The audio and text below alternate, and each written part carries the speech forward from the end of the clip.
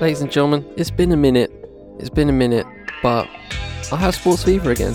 I've been watching the World Championship Athletics this past week, the past 10 days, and I've been loving it. And soon it ends, the Commonwealth Games are here. Oh, I love it. In the words of Public Enemy's Chuck D, bring the noise.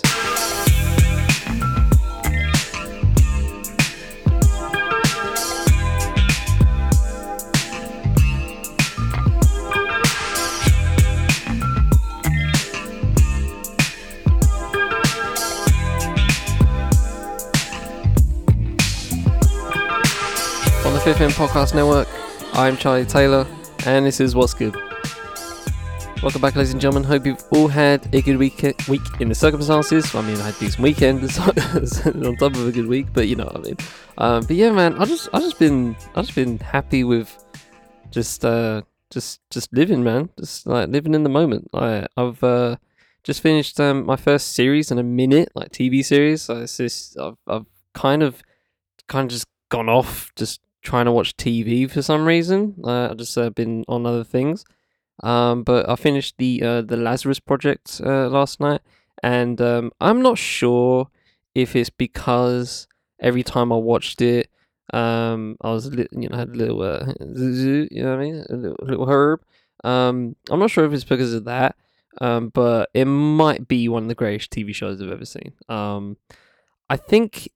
Obviously, the whole concept is like, suspending some sort of belief, right? Of, having just the concept of a certain set of people having the ability to time jump in a certain within a year, right? It's not like, pick a time. It's not like that. It's not like Doctor Who where you can pick any time, any place, It's not like that. But you are on July 1st, wherever you are at that moment, you are at a checkpoint, okay? So, and yeah, basically it goes from there, and you have a year to go by, and basically Lazarus Project is kind of like this, secret agency that have the ability to, when it's really down the shitter, when, the world's going to end, they basically, set a timer, and boom, they go back to July 1st. And just go, and they have all the memories of those time jumps, but regular people don't. So it's like it's like just another go basically, but they have the knowledge, and it kind of weaves itself into this just maze of people that have different morals and different ways of going about things. And it's just so fascinating. It is just so fascinating as a concept, and I just really fucking enjoyed my time watching it. The music is amazing. The action's decent, right? It's just good action, right? So it's got some good action bits in there. Great characters, great actors, really good dialogue, really good writing, and yeah, man, I really like the stakes of it. Like, there's kind of like no stakes, but there's also stakes. There's always a existential stake, right, of the world ending. But there's also, so to spoil a little bit of it, there's several times in the show where they're just constantly rewinding because they can't get through a particular problem. And in those issues, someone has to be suffering, right? They have this they have several existential conversations about changing time, and in some ways it's playing God, right? And you're killing babies in some ways, right? Because if you time jump, those babies are not born, or those babies are born if they obviously have been conceived. They're gonna be born, but they might come out completely different. They'll just be completely different people, right? So just the ethical conversations around it is so rich. I just can't. I haven't had a show like that in a while where I'm just constantly thinking about it. I was thinking about it all last night. I couldn't sleep over it. I was just like, damn. I was asking myself, would I want this or not want this? You know what I mean? Because in some ways, it's fascinating. It'll be a fascinating, not a power, but a fascinating privilege to have of having all of your past memories and all of the dead timelines that, technically don't exist anymore, but they exist in your head. And if you're doing something like the main character does in that show, he does some extreme shit. I won't tell you what they are, but they're very extreme shit. He's got to deal with all that trauma now. And he did it for a certain reason, and and that reason might not be as it's never as utopian as you think it will be, and that's just there's a lot of karma in it as well, and I really like that as well. So big ups to Lazarus Project, really highly recommend it. Just one of the best shows I've ever seen. This is it though. This is it. Zooming out, this is how it is going to be for me now, where I watch a show. And I'll probably enjoy it, right? I'm not gonna watch stuff that I feel like I'm not gonna enjoy it. I used to do that. I used to watch shows at least till like the end of the season, and give it a fair shake because I feel like that's deserving. But honestly, I don't even try anymore. I'm just like, if I can't see myself liking it, I probably won't give it a watch. If I'm in the company of someone else, then sure, I'll give it a spin, because it's not just my time. But if it is literally just my time, I'm gonna pick something that I know I'll enjoy over anything else. So, just prioritizing the time on that front, you know what I mean? But anyway, past that, solid weekend. Obviously, I started watching the Athletics, really enjoyed that. Commonwealth's coming. I think they start on the day of this episode dropping. So that's cool. We've got European Athletics Championships as well, coming in a few, I think like next month or something. So that's very soon. So yeah, man, just packed with sport. Obviously, Lionesses dropped a 4-piece on Sweden the other night. So that was cool. I watched the highlights of that. I saw that little dink, fucking nutmeg them. Well, that's a great question. What's a nut? Is it a nutmeg to a woman? Has anyone thought about this? Because when you shout Nats, I mean, it's just because it's a dude, right? That's part of the game, right? Nats, because but like if it's a female, is it still a nutmeg?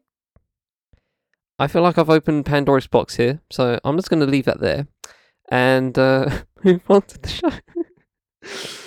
Oh gosh. Okay, we have a sport, politics, society, music topics for you for this episode. Formalities before we begin. That's never gonna leave my head, by the way. Oh my gosh, and it's never gonna leave your head. So, if you have an answer, let me know. But yeah. Anyway, formalities before we begin. Email, Twitter, Discord, all that. In the full show notes, go peep the articles for yourself, give them a read for yourself, and support the writers that make the show possible. And with that said, let the beat drop, and let's get into the show.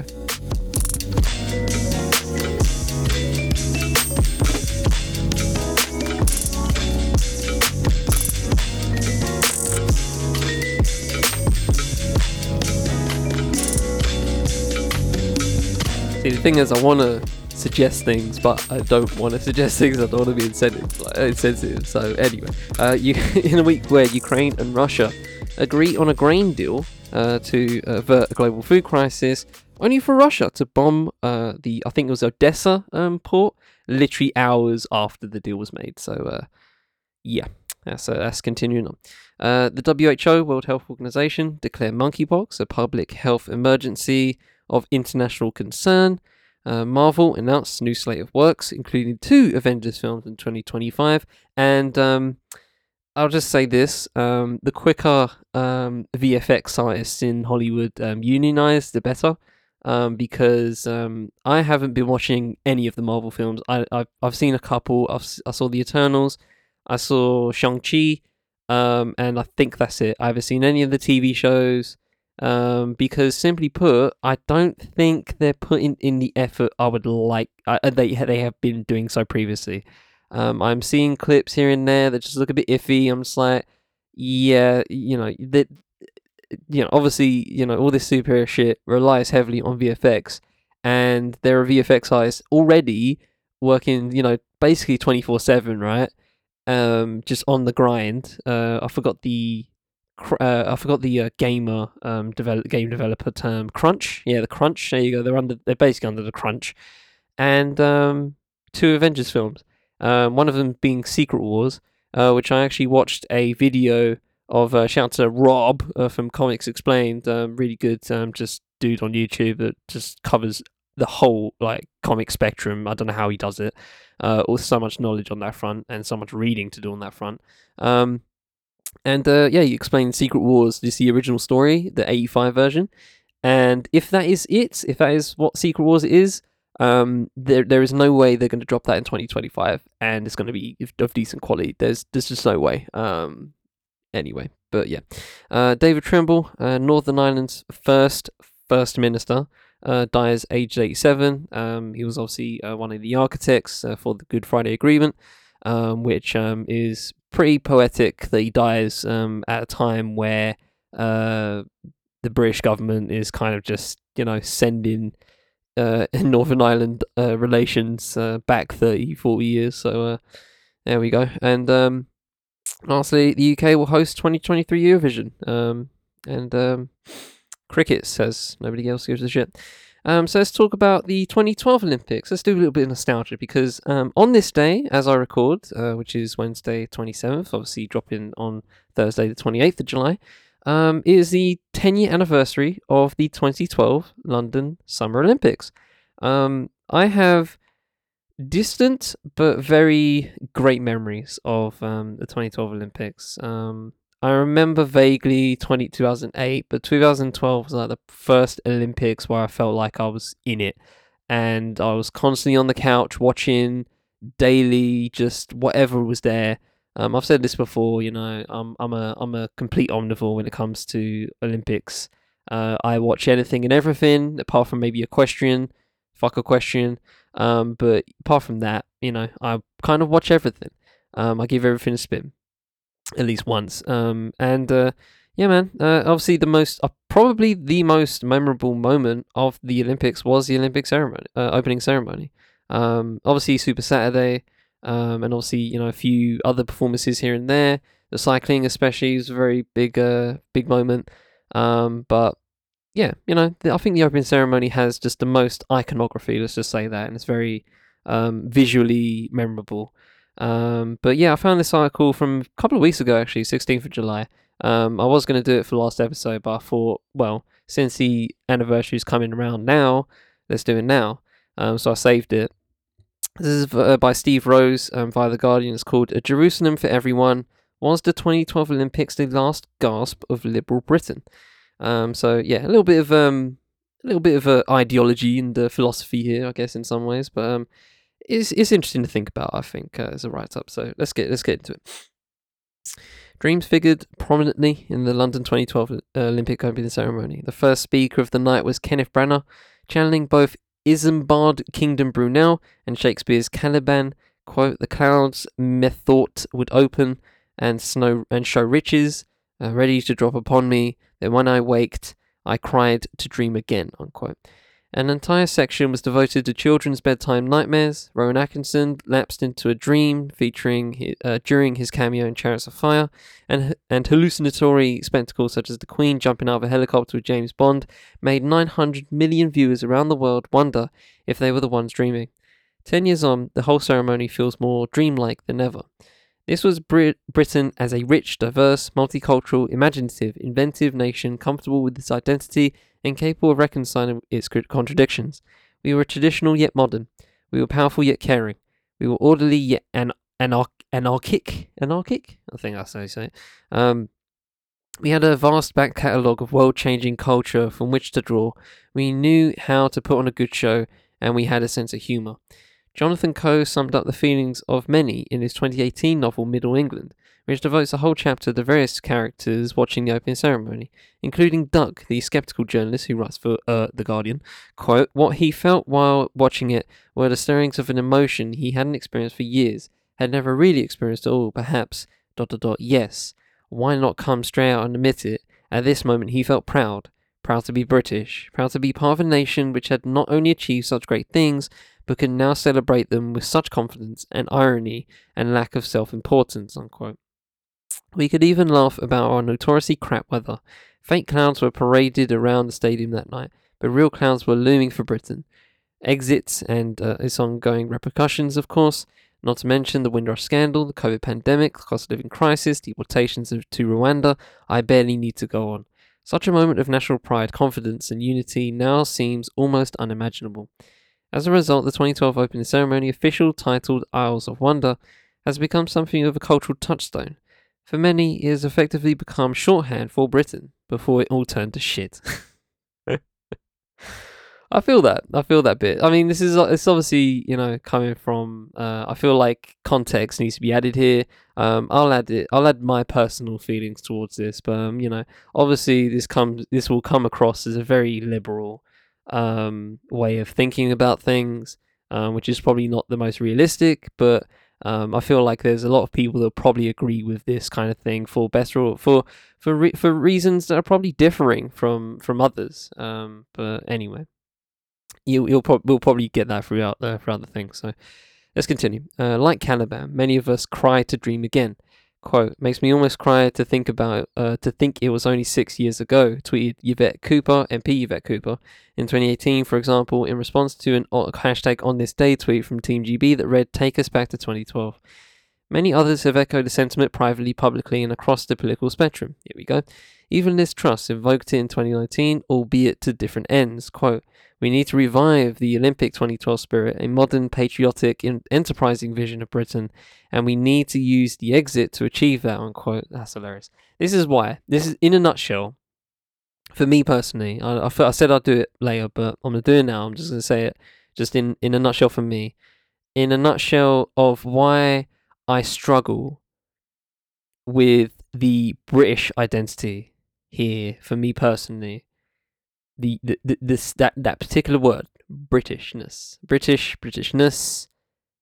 feeling patriotic about Britain, right? The reason why I struggle is because of shit like this. Just where bad faith actors take it and use it for just as bad things. And also, I've said this throughout the lifetime of this podcast.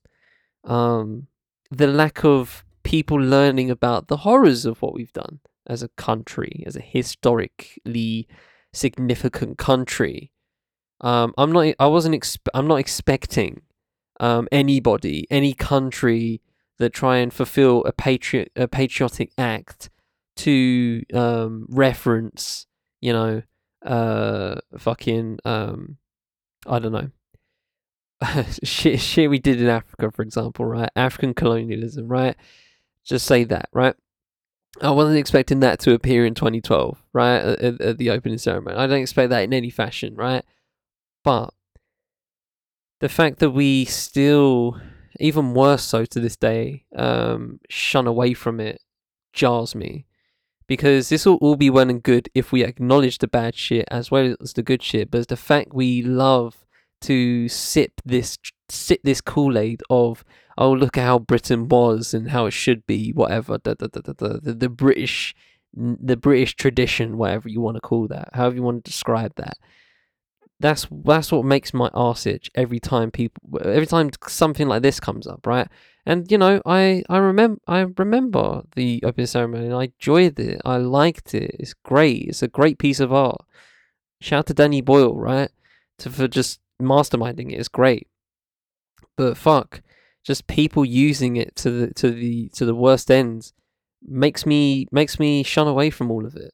And makes me just not even try to be quote unquote British in however people think about it. I'm just being me at that point. Anyway. And I feel like I'm not alone in that, especially for the non-white contingent of this country. Anyway, continue on. But with a decade's hindsight, we are left wondering what kind of dream the London 2012 opening ceremony was. Was it a dream in the Martin Luther King sense, an aspiration for what we wanted Britain to be, or was it more of a dream in the Sex Pistols' England's dreaming sense, an illusion of something that never really existed? It's a great point. In his statement in the programme for the event, director Danny Boyle certainly seemed to be going for the Luther King option. Quote, we hope, too, that through all the noise and excitement that you will glimpse a single golden thread of purpose, the idea of Jerusalem, of a better world, the world of real freedom and true equality. A belief that we can build Jerusalem and that it will be for everyone, unquote. Excuse me. The final sentiment was key to the opening ceremony success. Olympic opening ceremonies are a weird genre of entertainment from the outset, traditionally fusing elements of circus, spectacular, musical theatre, state parade, and ceremonial protocol. Beijing 2008 ceremony, costing a reported $100 million, had all but perfected this format. But Boyle took a different approach, which was of a piece with the image of Britain he sought to represent. Yes, there were technical feats and spectacular sequences and marquee names, but Boyle's ceremony was really focused on and performed by ordinary people. Quote, "The volunteers are the best of us," said Boyle at the time. "This show belongs to them. This country belongs to them." Danny's plan, another quote, "Danny's plan was to make it something made by the people," said Mark Tildesley, the production designer for Isles of Wonder and a regular Boyle collaborator. And that's all of the people, doctors, nurses, surgeons, kids from the council estates, just the whole gamut. That sort of melting pot of London. It was homemade, handmade. It wasn't like China's show of force and scale. It was heartfelt and heart meant. People own that show. I'm feeling emotional thinking about it, actually, unquote. And another quote, "Everybody could find themselves in it," said Catherine Ugwu, executive producer for all four London 2012 opening and closing ceremonies. "Whether we focused on Windrush, the suffragettes, the Pearly Kings and Queens, the Chelsea pensioners, the C&D protesters, wherever you were in there, everybody felt like they had a part to play and that they were included. That's something that's rare in this country, and I think that's what people cherish," unquote. The London Olympic Organising Committee's decision to invite Boyle was unanimous, says Ugwu. Another quote, "Everybody thought he was perfect for the role. The question was whether Danny thought it was something he wanted to do," unquote.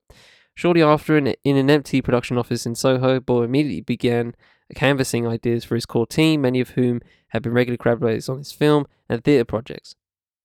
Tildesley, writer Frank Cottrell Boyce, producer Tracy Seaward, Underworld's Rick Smith as music director, costume designer Sutirat, and Larb, L-A-R-B, Larb, that's an interesting name. Quote, we would do different things, Tildy explains. Like, the subject would be favourite songs, so each person would have 5 songs that they could play everyone and explain why they thought they were important.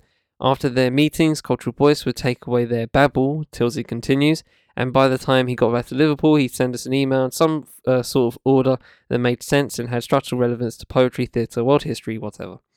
The Queen's memorable entrance came about during the discussion on what people around the world associate with Britain, says Tildesley. "It's the Queen and James Bond, so we thought, right, that's it, let's get the two of them together." They never imagined Her Majesty would actually play herself, though rumour has it she's a huge Bond fan. She really wanted to get involved. When we got there to Buckingham Palace to direct her, she'd come from the dentist in a taxi and just did her own hair. Then she said to Danny, "Do you think I should say something? What about if I said, 'Good evening, Mr. Bond?' I was like, I cannot believe the Queen is saying this," unquote. Outsiders were also struck by Boyle's approach. Quote, One thing that has always stayed with me was Danny's sense of teamwork and collaboration," says the dancer Akram Khan, who choreographed and performed a memorable sequence on the theme of mortality, backed by Emily Sandé's rendition of Abide With Me. Khan recalls his first meeting with Boyle and about 20 others. "If you didn't know what Danny Boyle looked like, you wouldn't know who the hell he was leading the meeting. He didn't lead by dominance or by being extrovert. He led by listening. We all felt heard, and I think his work turned out the way it did because Danny was such a great listener," unquote. Amid the near-unanimous praise heaped on the ceremony, there were a few dissenting voices. Some wanted something more traditionally jingoistic. Others objected to the, quote, "jarring and fantastical cult worship," unquote, of the National Health Service, as Douglas Murray put it in The Spectator. Eyebrows were also raised at the vaguely political elements such as the suffragist campaigners, the Jarrow marchers, and a C&D symbol being represented. Conservative MP Aidan Burley called it the most lefty opening ceremony I've ever seen. Toby Young described it as a £27 million party political broadcast for the Labour Party. The Spectator's Harry Cole remarked, "Not even communist China were so brazen as to extol their nationalised stranglehold on their country so blatantly." What do you want? Like, what did they want? Do they want National Front representation as well? Like, what else? I don't know. Many on the right wondered how David Cameron's coalition government would have could have let Boyle get away with it. Okay, quote, "If you choose Danny Boyle, you're going to get something punk and exotic," said Tildesley. But it really wasn't driven to be political, never. I know some people will cough and swear and say it was very left wing, but Mr. Bean is not left wing. The green and pleasant land is not left wing. Cricket is not left wing. Soldiers whistling tunes is not left wing. Emily Sandé singing is not left wing. Few would label the Queen or James Bond as particularly left wing either. And he's not wrong. There was arguably politicization. Fuck it, I'm just going to say it like that. If I said it wrong, I said it wrong. The other way too. Boyle later revealed how the incoming Culture Secretary, Jeremy Hunt, pushed to reduce or cut the NHS sequence. Boyle refused and threatened to remove all the volunteers from the ceremony. The government side, who were after all funding the show, brought their own wish list of things to include, such as references to the Magna Carta, Britain's role in the world wars, and more Shakespeare. Boris Johnson, then London mayor, apparently got it, but many other politicians didn't. Coram recalls watching a rehearsal of his dance sequence in the stadium alongside some visiting politicians, whom he preferred not to name. The dance included autobiographical elements drawn from Khan's experience growing up in London as a child of Bangladeshi immigrants, and featured a child dancer. They didn't know I was there, says Khan, and this official said, just out of curiosity, why is there an Indian-looking boy? The room went silent. It was quite a shock, and Danny said, because this represents London, this represents England, this is us. From today's perspective, perhaps it is more of a case of this was us. It should be a part of national curriculum, says Seaward, to say this was the moment, this is what the UK represented at the time, because it feels like in the intervening 10 years, most of that has been deconstructed. The welfare state is being deconstructed. The NHS is in a crisis. Educational authorities are in crisis. The union itself is in crisis. So there was this moment that we were holding in our hand like a treasure, and that has been, over the 10 years, picked apart. And when I look back at it, it makes me feel really melancholic, actually. Unquote. I think that's a really good quote, actually. I think that's a really good summarizing of the difference between then and now. And it is interesting, I think, as a relic, to maybe talk about it in schools or whatever. I think that's interesting. It'll be an interesting conversation. Admittedly, Britain circa 2012 was still a long way from anyone's dream of Jerusalem. The Conservative-led coalition government had already begun making savage cuts to public services under this austerity programme. In August 2011, there had been riots in London and other British cities. In May 2012, then Home Secretary Theresa May introduced the term hostile environment to describe her government's increasingly hardline immigration policies. As The Guardian Owen Jones put it earlier this year, the obsession with the 2012 Olympics opening ceremony is revealing, because this faction think Britain was a utopian wonderland at the time. It wasn't. It was 4 years after an epic financial crash and the Tories were hacking the British welfare state into tiny little pieces, unquote. Maybe England was dreaming after all then. Pining for an imaginary time when Britain was great can be a counterproductive and possibly hypocritical road to go down. After all, this is a stick progressive-minded Britain's usually used to beat their more conservative opponents. Like all opening ceremonies, London 2012 was never designed to be a documentary. Quote, you can't do the Olympic opening and tell the entire truth, acknowledges Khan, because Britain dominated and raped and has a bad history of divide and rule of the empire, basically. There's a lot of anger towards that because it runs through generation after generation. Institutional racism is still prevalent within police force, within the government. Another perfect paragraph right there. And it kind of sums up what I was saying. That does not make Boyle wrong for wanting to tell a positive story, says Khan. He wanted to tell a story of beautiful things and celebrate Britain in the way Britain should be celebrated, as a place of confidence and warmth and kindness and everything that I felt when I was growing up, but the world has changed. It wasn't just about politics, says Catherine Ugwu. Quote, I think also people feel nostalgic about it because it's something that everybody thought that made Britain look great. We were a skeptical kind of nation. We are a skeptical kind of nation because we think that we're not confident enough to believe that we have the skills and ability to deliver these things. But then when we point out to everybody all the amazing things we do, I think people felt proud.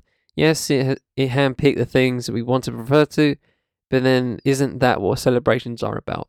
And isn't that what sometimes we need to do, which is to remind ourselves that of what there is to love about who we are.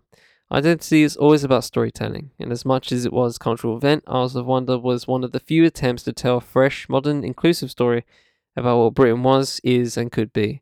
We might not have lived up to it in the short term, but the fact that the vast majority of us responded so positively to it is as important now as it was then. Given all that's happened since, Britain needs stories like this more than ever. But then that's the issue, isn't it? When you even attempt to do it, politicians get bitchy, from and they go like, "Ooh, why is it taken in this light?" Da, da, da, da, da.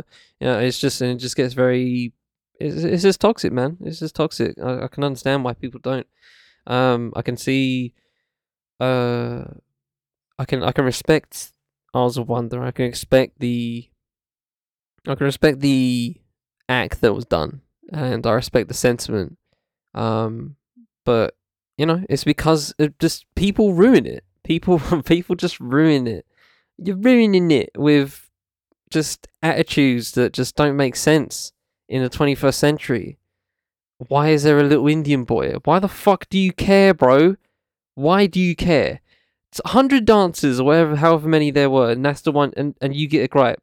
You know what I mean? The shit like that, bro. That's the shit. That's the shit that pisses me off, and the shit that just makes me feel like I'm in limbo sometimes. In terms of identity, of just where I'm at sometimes. Or like watching an England game, for example. There's actually a great there was a great quote by Daniel Kaluuya a couple of weeks ago.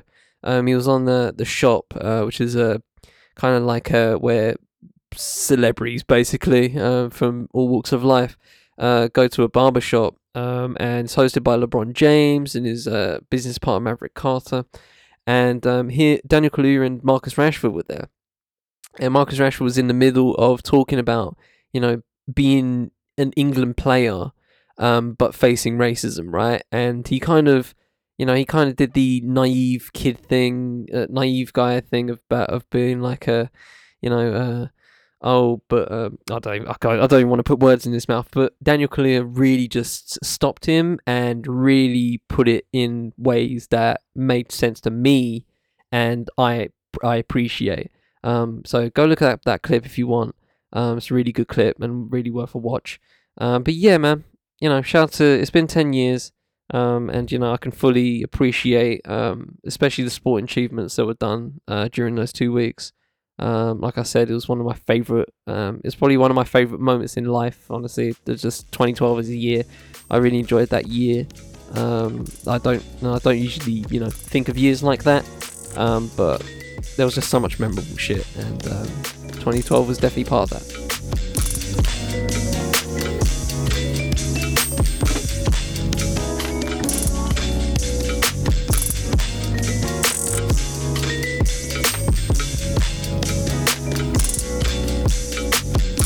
And now we come back to earth. Let's talk about some politics. So as I talk, had 2 leadership debates between Liz Truss and Rishi Sunak, and I hope nobody watched it because there's no point.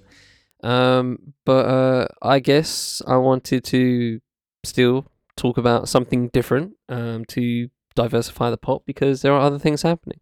So yes, last week there was a report called the Ford. I don't know if it's the Fordy or Ford report. I don't know if these represented there, but it's spelled with an E, Fordy. Basically, it basically was a report on the Corbyn years mainly, and just how warped it was.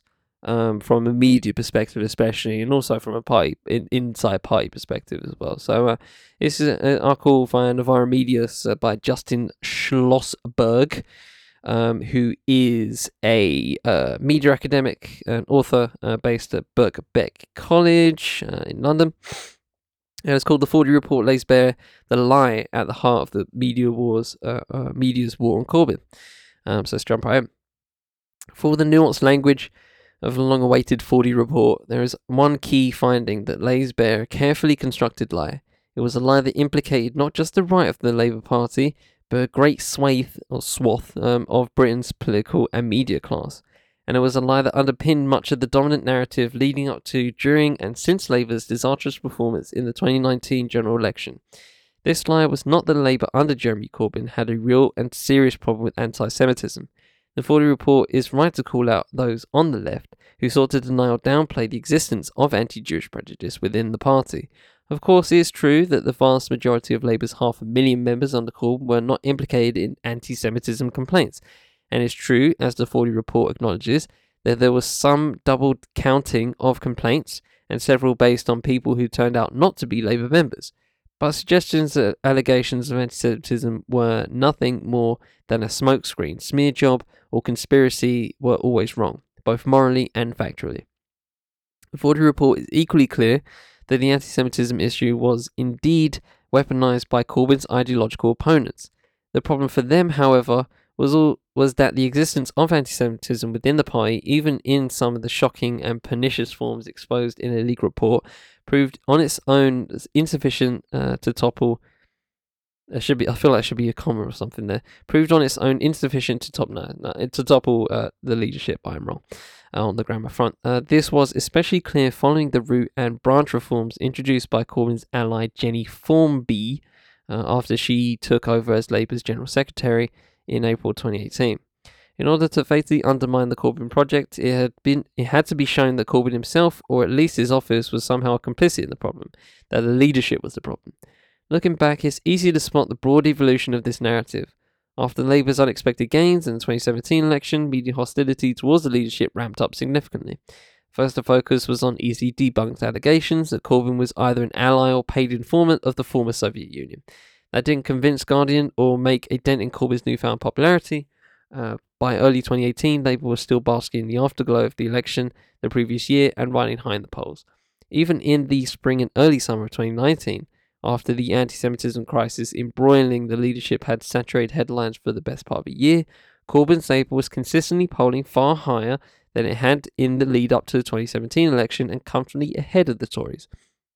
This is when allegations that Corbyn's office had been unduly interfering in complaints, investigations, and actively blocking efforts to tackle anti-Semitism began to take hold. It was a story that finally framed Corbyn as the ultimate source of the problem, not for anything he had done in the past, but for what he was doing as leader of the party. To understand how this story gripped the media agenda, it helps to consider one of the most fundamental of news values. Allegations on their own, especially in the thick of political controversies, don't usually make for lead headlines. What was needed was hard evidence, the kind that could buttress, that's a weird word, buttress, a broadsheet exclusive, reverberate across the Sunday politics shows and shape headlines for the week ahead. And in March 2019, Corbyn's opponents got what they were seemingly looking for, a cache of emails leaked by former Labour staff which supposedly proved the Corbyn leadership was blocking action on anti-Semitism. The story took off on March 2nd, with the Observer reporting that, quote, members of Labour's High Command opposed recommendations to suspend several party activists accused of anti-Semitism, unquote. It was followed shortly after by a typical hit piece on The Sun, headline Jeremy Corbyn's cronies meddle in Labour anti-Semitism cases to stop their friends getting kicked out of the party. Similar articles surfaced in The Times and Sunday Times, all leading up to the BBC's controversial Panorama edition in July 2019, is Labour anti-Semitic. In one particularly noteworthy sequence highlighted in the Fordy report, Labour's former head of disputes told the BBC's John Ware that an email he received from Corbyn's then head of strategy was in effect a request, quote, to be involved directly in the disciplinary process, unquote. But there was a problem. The full content of such email chains not only didn't prove the allegation of unsolicited meddling, but, if anything, the very opposite. This was the lie at the heart of Panorama, and much of the preceding and subsequent coverage. As the Fordy report makes abundantly and repeatedly clear, rubbed my chin against the mic there, it was the staff in Labour's compliance unit, including some of the former senior officials framed as whistleblowers by Panorama, who not only requested but insisted on guidance from the leader's office during this period.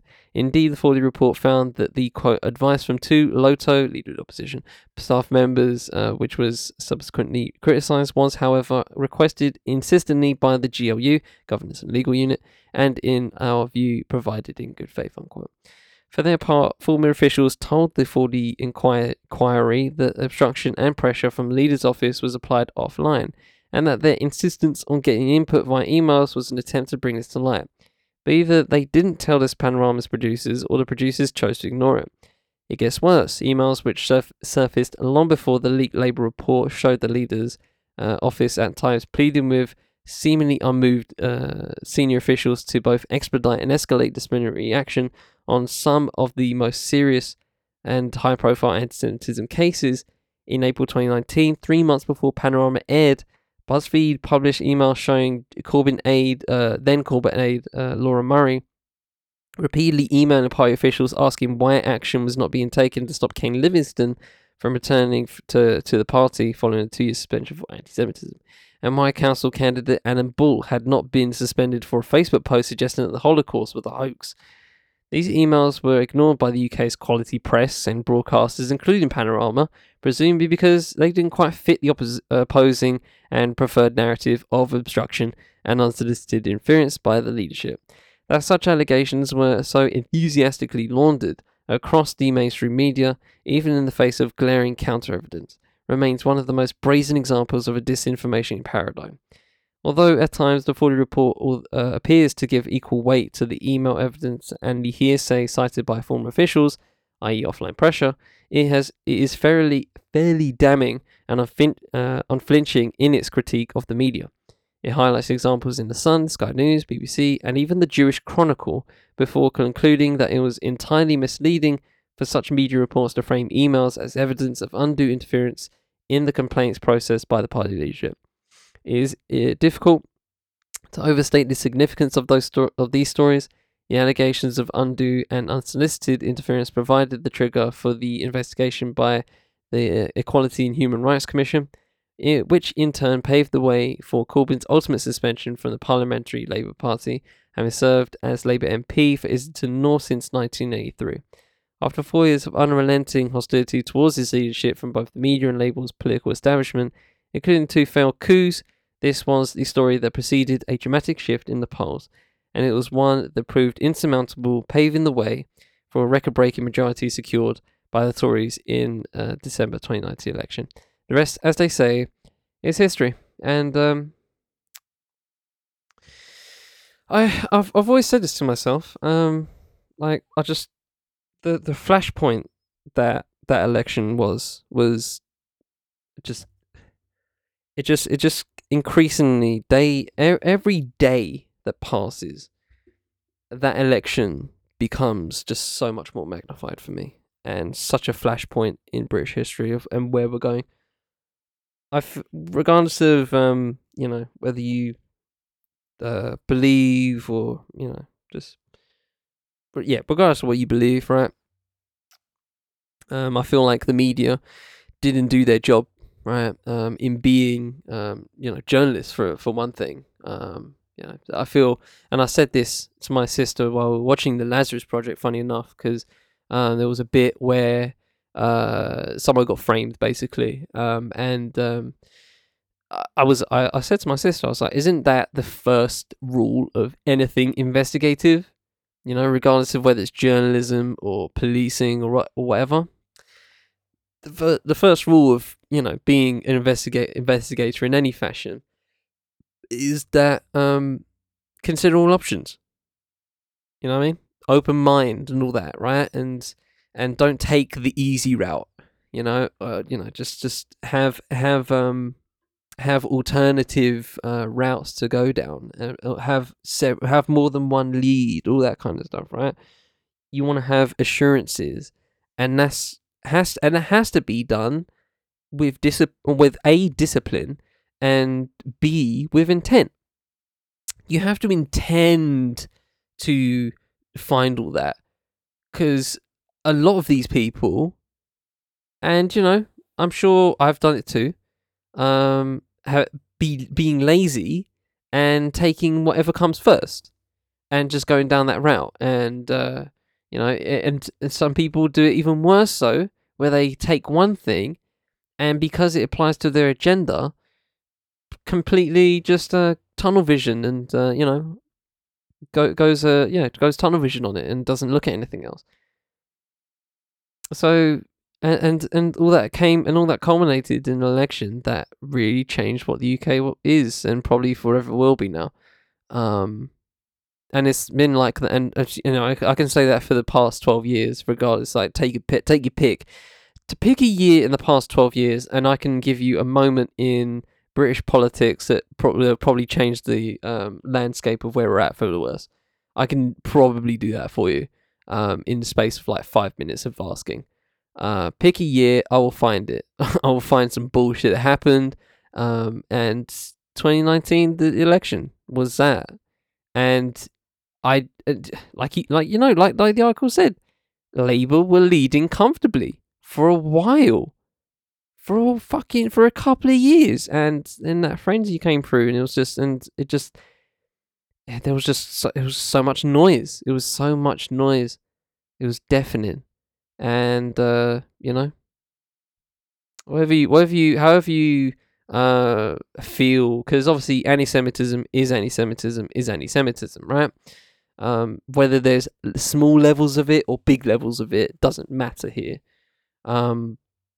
But you know, I could be that guy and just say that the Tories are phobic in many more things and anti a lot of things. So what's the conversation we're having here, really?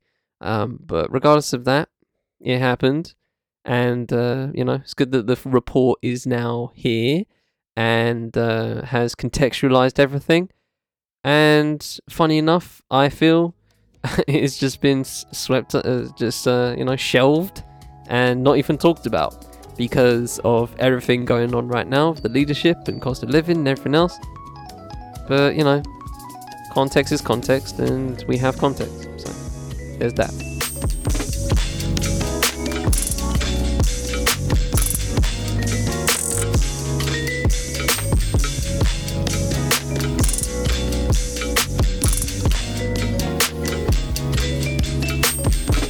So let's move straight on to music, and this is a really good, just a series, I guess, just a series of articles that are going to come through.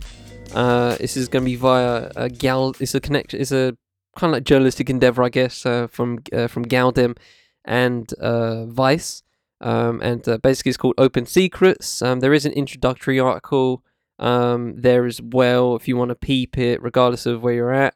Whether it's Vice or Galdem. But I'm picking, I want to give a read, the first one they've published. And basically the whole series of pieces is basically in efforts to highlight the social ills that the music industry in the UK especially has. And it literally says, it says here in the I don't know what you call it, the subheading, I don't know. This article is part of Open Secrets, a collaboration between Galdem and Vice that explores abusive behaviour in the music industry and how it has been left unchecked for too long. Read Galdem's Open Secrets articles here, and read Vice's Open Secrets articles here. So, you know, there's going to be many, but this is the first one they've dropped on the same day of the announcement, and this is by an anonymous person. And it's called "I Was Silenced When I Spoke Out About the Abuse I Faced in Underground Music Circles." And this one in particular is via Galdem, so shout out to Galdem. But yeah, and obviously this contains I feel like I've never done trigger warnings for this show. I don't. Let me know if you want me to do so. But I'll say it for this one, since it says on the article, this contains mentions of suicide and sexual assault. So, just want to throw that out there. But if you want me to do trigger warnings, I can. I might use it for comedic purposes as well. So yeah, but I don't know. I'm not sure. I don't know if I need to do it. But you know, if you guys want me to, let me know. Anyway, let's get it. Healing after trauma is the goal. To be free of your past, to start anew with a fresh beginning somewhere and just chill. But I can't because the cause of my pain is all around me. I try and shake it off and I fail. When you're sexually assaulted, the common silencing tactic is your abuser telling you no one will believe you. We live in a society where the word of a man is believed over that of marginalized other genders. And the word of a white person is believed over that from a person of color. The general consensus is that if you're raped as a black woman or femme and the perpetrator is white, you're a liar and you deserved it. Even though the historical origins can be traced throughout slavery, those with power are the ones who dictate who matters and who doesn't. At this moment, you're reminded your place in society is at the bottom, and no one gives a shit. What happened to me isn't unique. It's a result of hundreds of years of violence and continuous mistreatment of bodies that look like mine to preserve the status of those who are the direct opposite. In society's eyes, I can't be a victim. I'm not small, I'm not blonde, I'm not cisgender, I'm not white, I'm not straight, and I'm not middle class. I am so far removed from the binary that most of the people who engage with me on a daily basis don't know how to. Black bodies are seen as a commodity. We're either an enslaved labor source or fetishized. We're not seen as people, but bodies of material matter to be consumed. Through this process of dehumanization, abuse towards us is normalized. It becomes so entangled with daily life that no one blinks an eye. It's just something that happens by chance rather than a result of structural inequality. So when the conversation surrounding abuse in music resurfaced in summer 2020, at the same time as the Black Lives Matter movement, naturally the intersection came to a head. Both the hashtag #MeToo and BLM movements were started by black women. We're seen as the saviors. It's our role as women and femmes to be the mammy, to save society under any circumstances, despite being the most affected and despite the abuse and suffering we go through. I vaguely remember how I ended up in an ambulance to A&E. I called a friend of mine in a panic after swallowing as many antidepressants as I could, and she came from wherever she was and called 999. This was the first of 9 attempts that would take place over the next 7 months. I remember every single second before trying to overdose and not much after. The end point was calling out my abuser, someone also involved in music on social media. Though there had been a period where women were demanding to be heard, to be listened to, and for accountability for the actions of abusers soon after, I had several messages from strangers calling me a liar, telling me I deserved to be raped. Most were saying I should kill myself. Some claimed I invented the whole relationship and I had a personal vendetta. When you're in your early 20s and just starting out in music, it is terrifying enough. I'm generally shy and awkward, but I love to party and that's all I wanted to do. But clubs, despite their perceived counterculture and resistance against white heteronormativity, are currently unsafe for marginalized people. Add this to the two masses of people creating fictional stories, adamant I was lying and using every single stereotype of the angry black woman they could. It was clear the abuser and their friends weren't going to stop till I remained silent. Having people call me a lie, some even writing false police statements or shouting at me in public, is enough to cause anyone a breakdown. But there is something particularly insidious about abuse in underground music circles. Those controlling and owning the spaces, booking artists and controlling the discourse are those with power and privilege. They look and act like those controlling the overarching structures, but cloaked in trendier clothes and neoliberal buzzwords. Once I spoke out, I was automatically blacklisted. A lot of people I cared about deeply stopped talking to me, and I couldn't attend events without people staring, gossiping about me within earshot, so I stopped going out. I had not been DJing for long at this point, and I was pushed to quit for my own safety. Even at clubs with safe space policies, I've been harassed. I've played gigs where I've been groped behind the decks, shouted at by the promoter's friends, and been told to agree to disagree. Sometimes I've simply not been allowed in because I, quote, don't look like a DJ, unquote. Marginalized bodies are the targets and subjects of abuse. Navigating the world simultaneously as both hypervisible and invisible allows for emotional, physical, and sexual abuse to happen seemingly unnoticed. This unnoticing is intentional.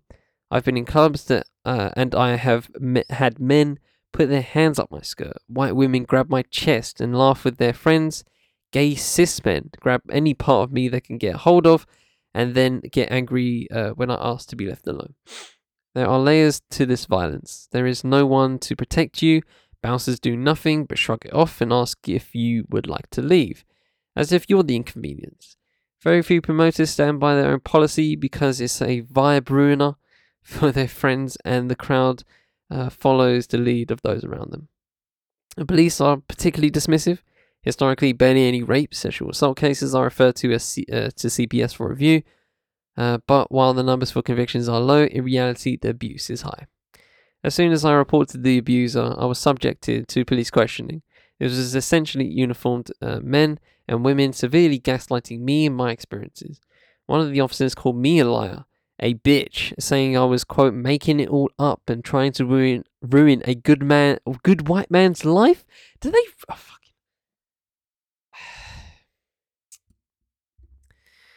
This is crazy, right?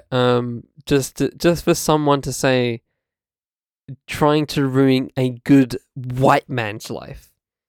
That's crazy. That's crazy, bro. A white man's life. Why are you saying it like that? That's absurd.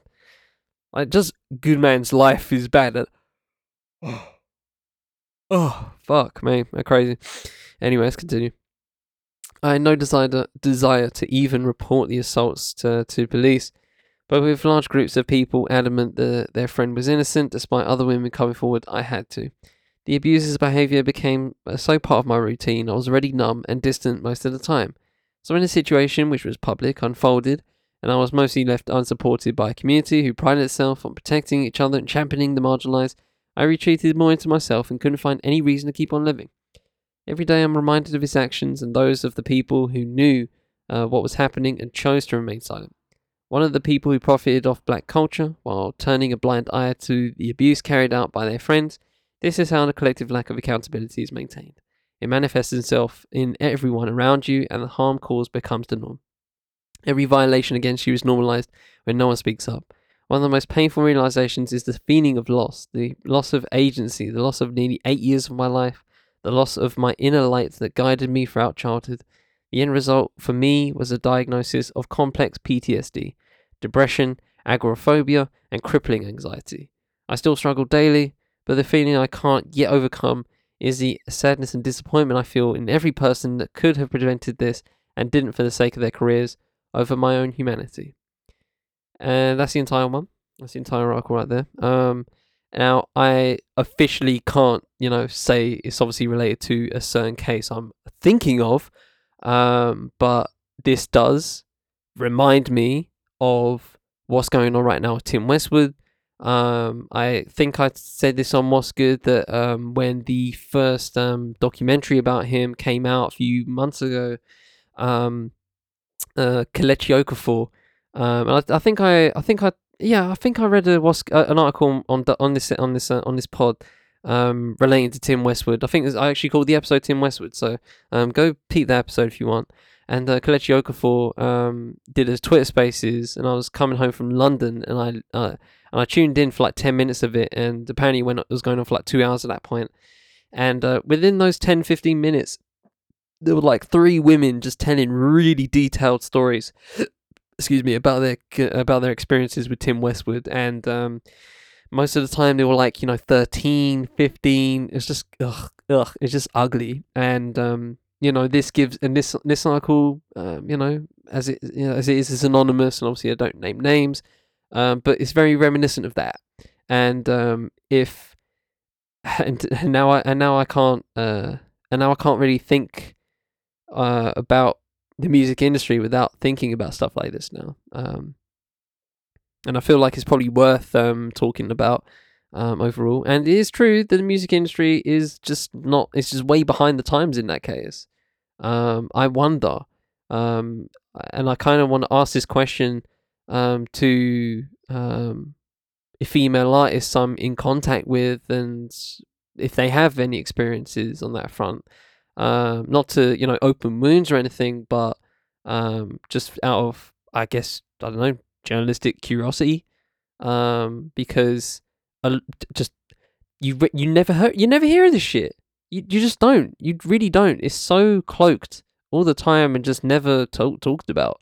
So, but with that said, shout out to Galdem and Vice for creating this space for women and femmes that haven't been able to voice their voice up. And long may this series continue. I hope it gets good traction. And I'm just happy to just read a little bit of it and read one person's story, one that I'm sure resonates with many.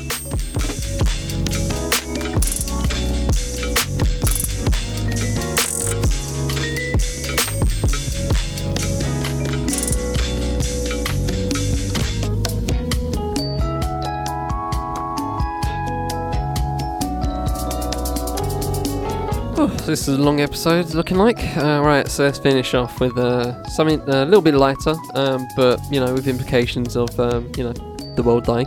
But let's not try and see it like that. Let's try and see this positively. I hope you do. So this is called High Gas Prices Are Revving Up This Online Anti-Car Movement. This is by Imad Khan for CNET.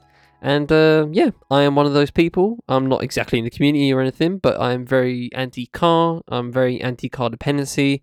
And I'm just not into it. Just really not into the concept of driving everywhere. You know what I mean? Everybody's so dependent on it. And I feel like there's just better ways. But anyway, that's we'll get. If you're very unaware of what anti-car is and anti-car dependency is, I mean, shit. I mean, it says on the tin, but we'll get into this instead. Jason Slaughter began making YouTube videos to document his family's move from Toronto to Amsterdam a few years ago. That's how the 45-year-old IT professional became an inadvertent hero of the growing anti-car movement online. Posting to his orange-themed channel, Slaughter focused on the differences between transportation in North America and the Netherlands, which he chose for its car-free lifestyle. One video details a short but treacherous walk in Houston that required pedestrians to inch over a bridge, with little separating them and speeding traffic. The 17-minute video, which was uploaded about a year ago, struck a nerve with Fuck Cars, Reddit, by the way, Reddit/fuckcars, a vehemently anti-automobile Reddit community advocating for urban design that's less reliant on driving. Members quickly appropriated Slaughter's aesthetic, rewarding new converts with an orange-pilled badge after they've experienced an automobile or anti-automobile epiphany. Orange pilling is a reference to the Matrix movies, in which the hero sees the truth about the world after taking the red pill. So hopefully you've seen the films. If you haven't, what the fuck are you doing? Get off this podcast and please go watch the Matrix. Quote, "It's kind of been a wild ride ever since," said Slaughter, whose video has now 4.3 million views. The subreddit, he says, has treated him as a goddamn messiah. The popularity of Slaughter's videos on Fuck Cars comes as more Americans and Canadians question the way the continent is organized. A surge in the price of gasoline as well as automobiles has prompted many people to re-examine car-dependent, suburban and exurban lifestyles. A young generation more interested in clean energy is also rejecting car ownership, favouring densely populated cities with ample public transportation. The anxiety over cars is spinning out online. In addition to Fuck Cars, whose membership has more than quadrupled to 283,000 members since gas prices started to spike at the beginning of the year, the War on Cars podcast, bike forums, and the hashtag CarsSuck hashtag on Twitter have all given voice to the frustrations over automobiles. They have helped create a vocabulary for the confinement and separation associated with North America's car-dependent culture. Online discussions also tie car dependency to economic inequality, an increasingly important topic for younger people. One study conducted by the Center for Sustainable Urban Neighborhoods at the University of Louisville found modest increases to public transportation gave more opportunities for economic mobility. Adrian Pietrzak, a PhD student at Princeton, who calls himself at Zoning Wonk on Twitter, posts frequently about cars being a tax on the poor. And there's a couple of embedded tweets on here if you want to peep. Quite a huge concern, and that actually also ties into online communities, is the nature of community itself, said Jeffrey Debbies Carl, an associate professor of sociology at the University of New Haven, who has watched the phenomenon grow. Communities like Fuck Cars mourn the loss of America. Many of the members are too young to have experienced. A common theme is that cities weren't made for cars. Instead, they were bulldozed to accommodate automobiles. Oftentimes, archival photos are used to make the point that even the most sprawling cities, such as Los Angeles and Denver, were once compact, walkable urban centers. As car usage grew, streets became congested, and urban design adapted to new demands. Quote, "Never forget what was taken from us," reads one post featuring a photo of mid-century Dallas that could be mistaken for Manhattan. Ford, GM, Stellantis, Nissan, Toyota, BMW, Mercedes-Benz, and Volkswagen didn't respond to requests to comment about the online anti-car movement. Honda said it was monitoring anti-car forums as well as the broader global conversation. Jay Joseph, who runs Japanese company's new energy business in the US, said investment in robust public transportation would make it easier for cities to raise barriers to cars. Quote, you can't just make the decision and stop using personal abilities, Joseph said, and then hope that everything works its way out, unquote.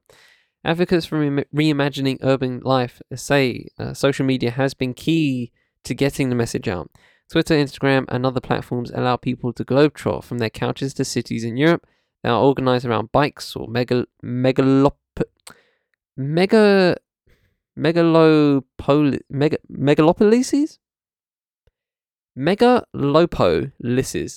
Megalopolises. Fucking hell, that's a horrible word to say. In Asia, where public transportation moves people from place to place. Quote, when I started my career in the 90s, if you wanted to have your thinking transformed by another city, you had to take a trip to Copenhagen, said Brent Todarian, a urban planning consultant who previously worked for the cities of Vancouver and Calgary. Social media, he said, gave us all the ability to perceive and be inspired by those cities. Jacob Unterreiner, these names, bro. Unterreiner, there you go. 27, a student at the University of North Carolina in Charlotte, said online communities encouraged him to co-found Charlotte Urbanists, an activist group that aims to, quote, combat destructive suburban norms, unquote. To encourage more public transportation, the group raised money online to build and install bus stop benches, generating attention. That Jacob, I'm not saying his second name, hopes will lead to higher quality bus stops in the future. Jacob recently ended up on Reddit's front page for a meme about growing size of Mini Coopers over the last 4.5 decades. And that is actually crazy how, like, big minis have actually gotten, like, didn't even clock how large they are. That's actually stupid. The post generated around 5 million views. He said, after it landed on one of the internet's most valuable pieces of real estate, quote, the views just skyrocket on your posts, Jacob said. BMW, which owns the Mini brand, didn't respond to a request for comment regarding Jacob's voted post. What is these names? Aaron with 3 A's. Are you taking a piss? Napastek. Why is there 3 A's on your name, bro? That must be a typo, I'm convinced. I've never seen 3 A's on Aaron. That's absurd. 2 A's is absurd to me, but whatever. The co-host of the War on Cars podcast said the anti-car movement will likely have difficulty getting SUVs and hulking trucks banned from neighborhoods, but can still make inroads by advocating for bike lanes and pedestrian-friendly streets. Quote, as cars have grown in size and power and distracting features over the last 5 to 10 years, there's been this kind of equivalent growth in awareness that we need to push back against the industry and the culture, said Napastek, whose 4-year-old podcast attracts 20,000 listeners per episode. How nice is that? That's great. Good for you, bro. Good for you. Slaughter, the Canadian video maker, is a somewhat ironic hero, in the online anti-car movement in North America. Though he continues to post on his channel, titled Not Just Bikes, he's given up on change in Canada and said activism back home will accomplish little. Quote, these people are willfully ignorant, Slaughter said of the suburbanites back home. They just come up with a bunch of excuses to keep the status quo. And, I feel like I'm kind of on the outside looking in for this in some way because, I want to be in London, right? And I feel like London's just a really good place for me personally because I don't drive, and I feel like you can get around London without driving. I feel like, public transport there is fine. It's not perfect. It has its issues, obviously, but overall it's fine. It works. It can get the job done when it's operating in its full capacity, right? You can get around anywhere in London just using the tube. For me personally, that's how I do things. And, if that doesn't work, you can use the bus in a pinch or you can use a taxi in a pinch, right? So, there's options as well. And obviously, they have e-bike stations and e-scooter stations and stuff like that. So you have options, right? To not use a car. And I feel like that's, what it should be. I really do feel that way. I feel, car dependency, past London makes sense, right? I understand why my mother, for example, uses a car to get to work, right? She's in her 60s. I don't expect her to be, getting a bus to work. She has bad feet. I just don't expect her to do so. She is car dependent, and that is what it is, right? I can't change that. unless, to maybe get her an EV, but I don't have that kind of scratch on me right now, unfortunately. So, I don't know what I could do past that. So, I don't think it's possible to do that everywhere, or you can, but it just takes a lot of effort. And I don't think councils, especially local councils, won't have that vision to do so. But for cities especially, car dependency shouldn't be a thing. I feel that strongly. Maybe to get to the city, sure, but once you're there, once you're on the outskirts, you can get inside. Using public transport. I feel personally you could do that. But it is what it is. At that point, and I'm sure there was a mini argument on social media a few months ago during the winter, especially. Extinction Rebellion brought this up, with people using SUVs a lot, and I think that's a big problem here as well. I do see a lot of SUVs and just not a lot of people in it. I'm just like, why, bro? Why are you using that right now? That's definitely a problem. But yeah, past that, there's not really much conversation going around it. But for me personally, I do what I can do, and for me, it is just not using cars. It's just how I feel. I can. It's how I want to do things. I like public transport. I appreciate public transport, and I get why people don't want to use public transport, because other people can be annoying, right? I get it. But past that, I don't see why people shouldn't be more embracing of it. And let's be real, you don't have to. You can get your own, bike or something like that. Keep you fit, whatever. Doesn't have to be public transport. It could be personal transport, but just not a car. But again, for people like my mother, I get it. I get why she's car dependent. So while I'm logical towards it, I also believe that we can improve on it. And you could say that about many things in the world. And with that said, I shall leave it there. Ladies and gentlemen, from the Fifth Podcast Network, I've been Charlie Taylor, and this has been Moss. Good. Intro music has been Too Much by Vanilla. Thanks to Chill Music for the ability to use track. You can find both their links in the full show notes. Thanks to Nappy High for the ability to use track Charismatic for the interlude. You can also find his link in the full show notes. And with that said, I hope you all have a good week. I should always try and do the same. Until the next time, take it easy, ladies and gentlemen.